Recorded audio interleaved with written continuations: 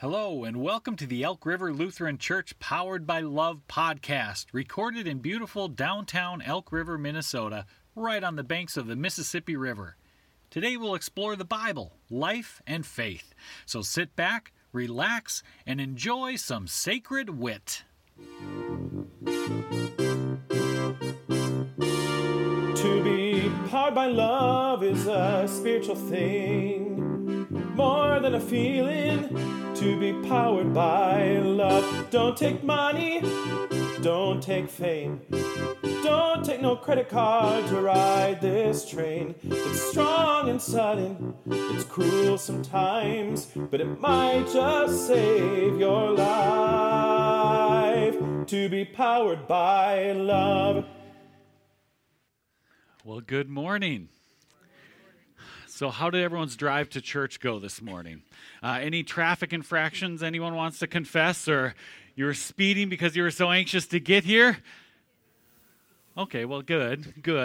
I asked because I want to start by sharing a story, two driving stories, actually, from the last couple of weeks, two driving experiences, bad driving experiences that I had.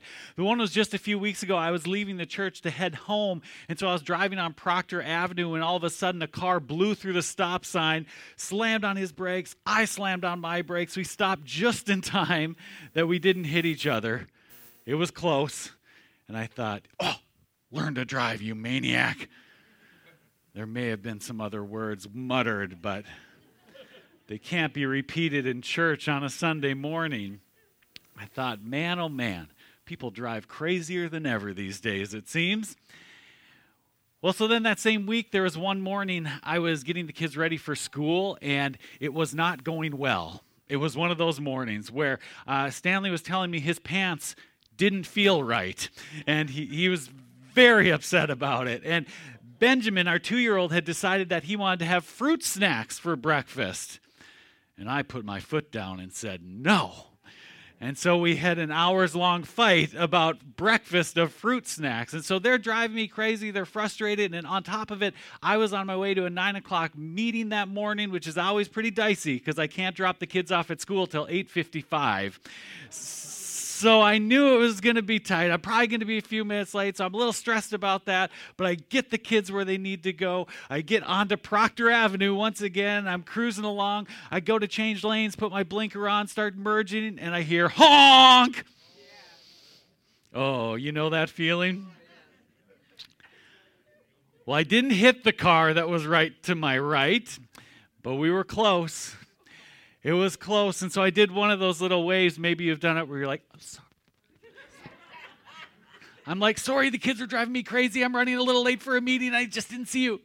I said a lot with that little wave. And the person in the other car said, learn to drive, you maniac. They maybe muttered some words that shouldn't be mentioned in church. And I thought, holy cow, isn't it interesting how I can be so quick to judge some other driver in some other car, and yet just as quick to think, oh gosh, I hope they give me the benefit of the doubt and understand what a tough day I've been having.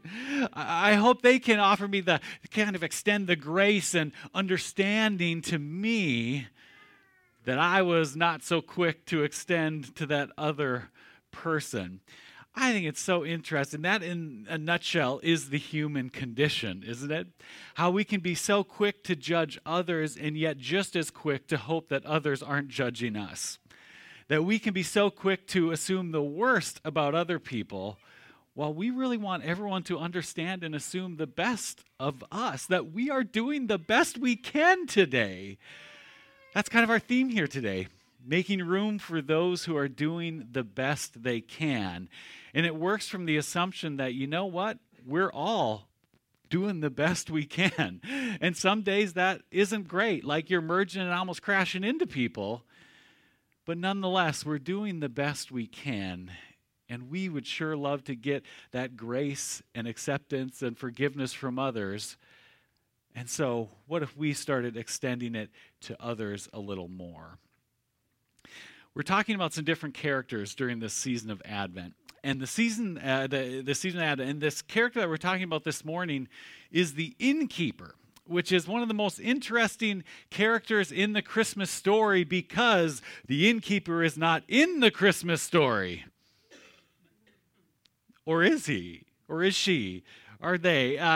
After all, if you read the Bible really close, there is no mention of an innkeeper ever. It doesn't say that there is an innkeeper. It says that Mary and Joseph roll into Bethlehem and are in need of a place to stay. Actually, if we can go to the next slide there, Nick. And here's what different translations say at the end, because it starts by saying, "And she gave birth to her firstborn son, wrapped him in bands of cloth, and laid him in a manger, because there was no room at the inn, no place in the guest room, no guest room available for them, or no lodging available for them." Different translations say it different ways, but they all kind of communicate that basic idea. And Mary and Joseph need a place to stay, whether that's a hotel, a motel, a hostel, a guest house, Airbnb, a room at Cousin Eddie's house. I mean, wherever they can find a place, that's what they're hoping for and shooting for. And yet they're apparently told there is no room. Somehow they get the message that they don't have a place to stay that night. And so over the centuries, over the generations, kids' Christmas programs have been told and songs have been written, all that communicate this idea that, well, someone had to be there, wherever there was, to tell them that there was no place. And so we say, I bet it was that darn innkeeper.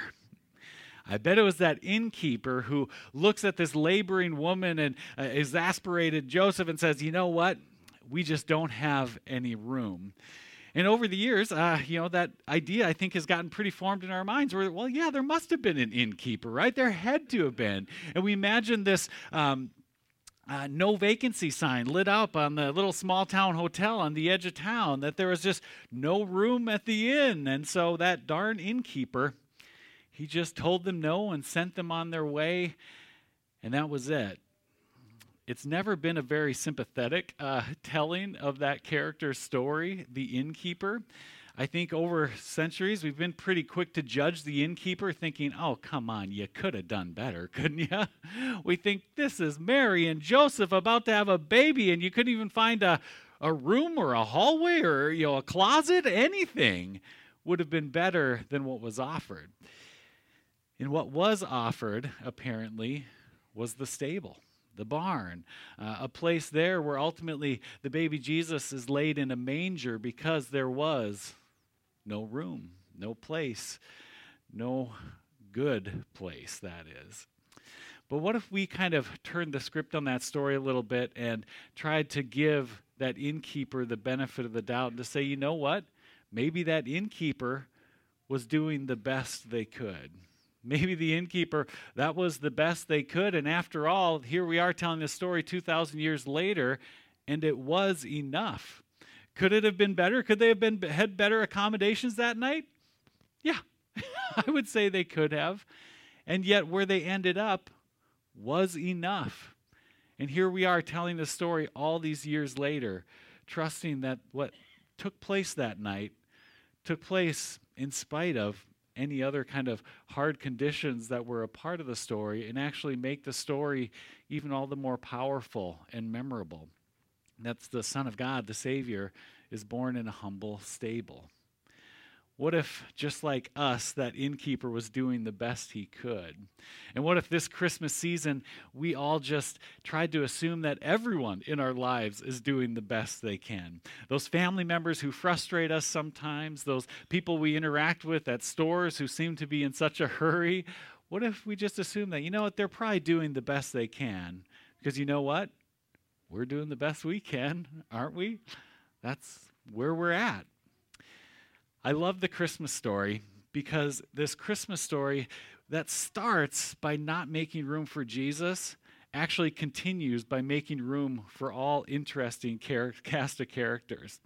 The Christmas story that doesn't have a good room for Mary and Joseph and the baby Jesus does make room for shepherds. These poor, hardworking shepherds out on the edge of town, out on the edge of society. There's a place for them in the story. There's a place in the Christmas story that makes room for wise men, these non-religious astrologer wise men from the East. There's a place for them in the story. There's a place for all of us, for you and for me, whether we are making room for other people in a really good way or we're quick to judge a bad driver blowing a stop sign. There's a place for us in this Christmas story because there's a place for us in God's story, a place that we are all a part of. What happens next in Jesus' life and ministry is it's all about making room for other people. I think the Christmas story sets the stage for all of Jesus' life and ministry because that's what it is, making room for imperfect people and saying, come on, you're doing the best you can, you're doing the best you can, we're all just doing the best we can. Let's come together, show each other some grace, and celebrate God's grace. That's the calling of this Christmas, to make room for one another as God has made room for us. Thanks be to God. Amen. Well, thanks for joining us. You can find more information about Elk River Lutheran Church at our website, elkriverlutheran.org. And if you'd like to give to support this podcast and the other ministries of the church, just click that Give button at the top of the homepage. Thanks again, and have a great week.